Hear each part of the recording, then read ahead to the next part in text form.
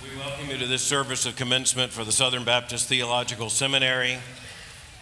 Now well over 150 years old, as the front of your program makes very clear, this institution has seen commencement after commencement after commencement, every one of them glorious, none more glorious than this.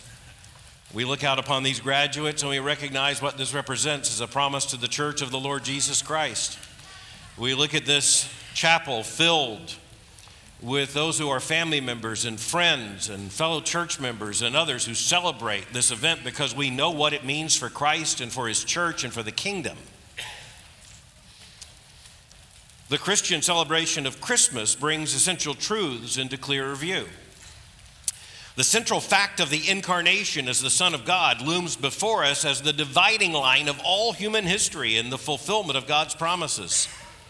Priests and prophets and kings had long awaited the coming of the King of Kings and the Lord of Lords. At Christmas, we declare what the angelic host announced to shepherds on a Bethlehem night: "Glory to God in the highest, and on earth peace among those with whom He is pleased." There is no more important message than this, the greatest good news the world has ever heard.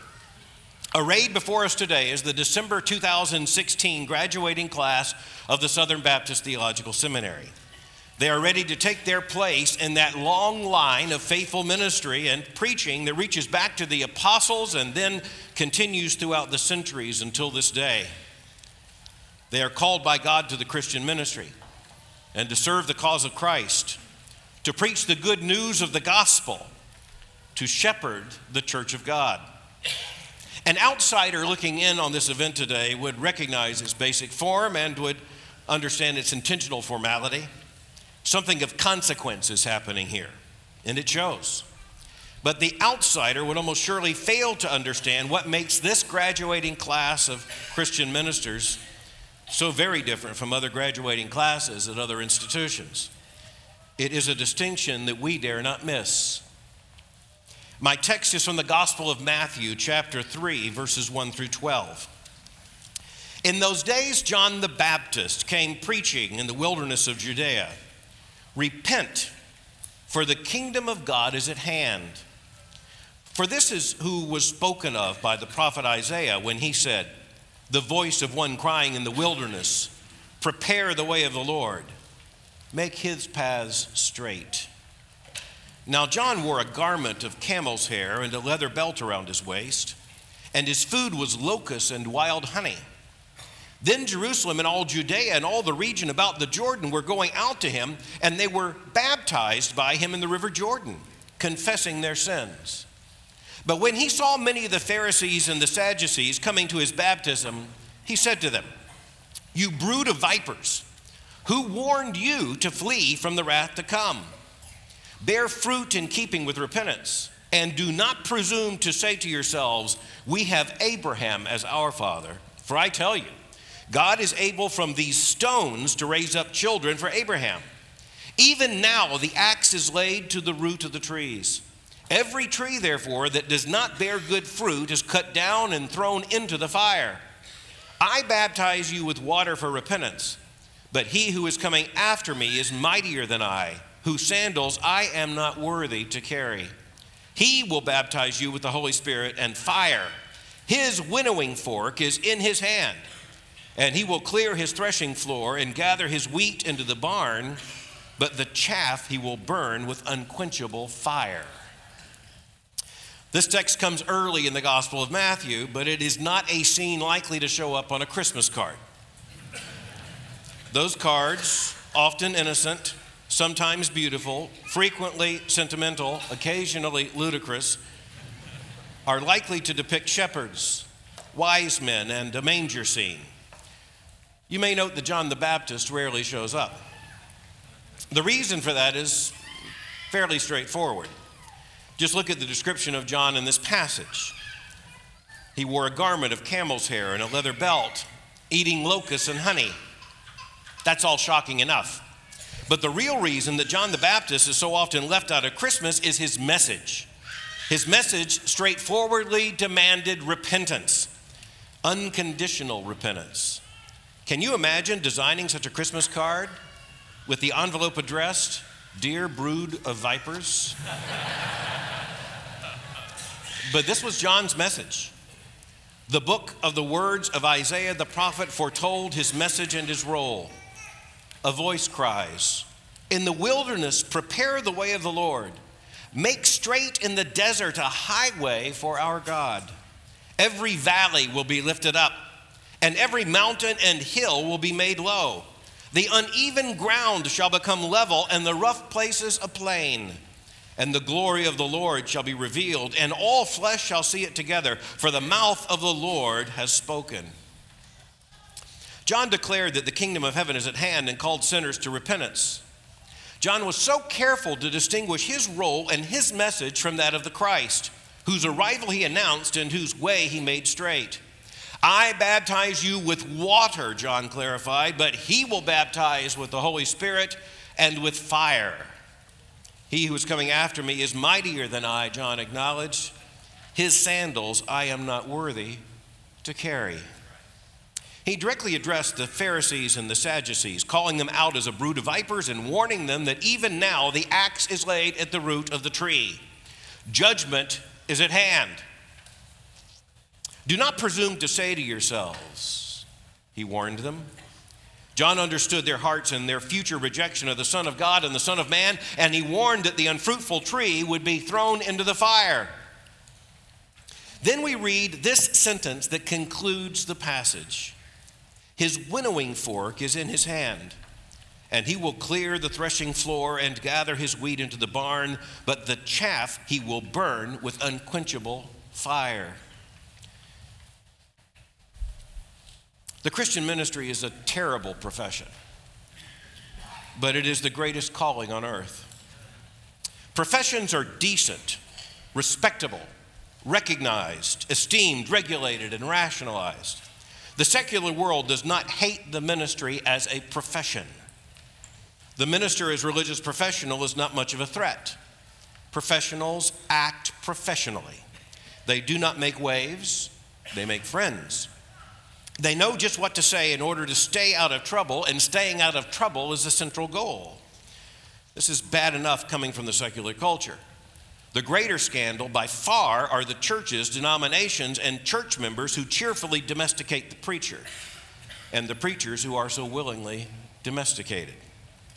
The Christian ministry is a calling, and the true minister answers that call. The true minister never settles for being recognized as a mere professional. John the Baptist told the crowds who came to hear his preaching in the wilderness of Judea that Christ was coming with his winnowing fork in his hand. That picture might not come readily to our imaginations, but it would have been immediately known to John's audience. At the time of the harvest, a winnowing fork would be used to toss the stalks and the heads of grain into the air, usually in the face of a breeze. The wheat would fall to the floor in order to be collected and put into the barn. But the chaff would blow away to be collected and burned. The Lord of the harvest, John says, will collect his grain into the barn, but the chaff will be burned with unquenchable fire. The judgment is so clear, as is the grace. The Messiah will judge the nations and every single soul. He will separate the sheep from the goats and the wheat from the chaff. The coming judgment is horrifying. There is no allowance for annihilation here. We are warned of an unquenchable fire. None of this is language applicable to a profession, nor, let's note, would any decent professional be associated with it. This is too scandalous. But John the Baptist preached it with conviction and passion. For preaching it, he paid with his head. We are not to look to John the Baptist as the model of Christian ministry, as if we can just pick him up from the Gospels and show up in the pulpit wearing camel's hair and a leather belt, eating locusts and honey. John came before the Christ to prepare his way. We come after Christ to preach his gospel. With John, we declare that the kingdom of heaven is at hand, for it surely is. In the Gospel of Luke chapter 7, verses 14 to 28, we hear Jesus speak of John the Baptizer. Luke tells us, when John's messengers had gone, Jesus began to speak to the crowds concerning John. "What did you go out in the wilderness to see? A reed shaken by the wind? What then did you go out to see? A man dressed in soft clothing? Behold, those who are dressed in splendid clothes and live in luxury are in king's courts. What then did you go out to see? A prophet? Yes, I tell you, and more than a prophet. This is he of whom it is written, Behold, I send my messenger before your face, who will prepare your way before you. I tell you, Jesus said, among those born of women, none is greater than John. The following line is so important. Jesus then said, Yet the one who is least in the kingdom of God is greater than he. Just consider the juxtaposition of those two sentences. Jesus said, I tell you, among those born of women, none is greater than John. But the one who is least in the kingdom of God is greater than he. How can this be? Well, such is the kingdom. The preacher of the gospel of Jesus Christ has a message infinitely greater even than the message of John, and the honor of an even greater calling. We have the privilege of preaching the good news of salvation in the name of Jesus Christ. We tell of his birth in Bethlehem. We proclaim that the Word has become flesh and dwelled among us. We preach Christ crucified as our substitute for sins and raised from the dead for our justification. We openly promise that salvation comes to any sinner who believes and repents. But the promise both saves and condemns. The faithful preacher is like the winnowing fork in the Lord's harvest. True gospel preaching leads to wheat collected into the barn. But true gospel preaching also leads to chaff collected for the burning. This does not fit the expectation of a religious professional, but it is the glory of the true minister's calling. We're facing difficult days with unprecedented challenges. There will be no place to hide, none. This graduating class of Christ ministers will take the gospel to the ends of the earth and will likely serve long after so many of us are gone from the earth. There is such promise in them, and we have such pride and hope in them. There are few sights so glorious as this, a congregation of ministers at the very brink of deployment or already rightly deployed in gospel service. This defies the wisdom of the world and reveals God's good pleasure. Ministers of Christ, never settle for the comfortable but false existence of the religious professional. Preach the word, proclaim the gospel, herald the truth that the kingdom of heaven is at hand, for it is. Be humble, take courage, be not afraid. You go with the prayers and the hopes of this faculty who have taught you, this congregation who has loved you, and Christians far beyond this place. Remember this, his winnowing fork is in his hand, and so are you. To God be the glory. Amen.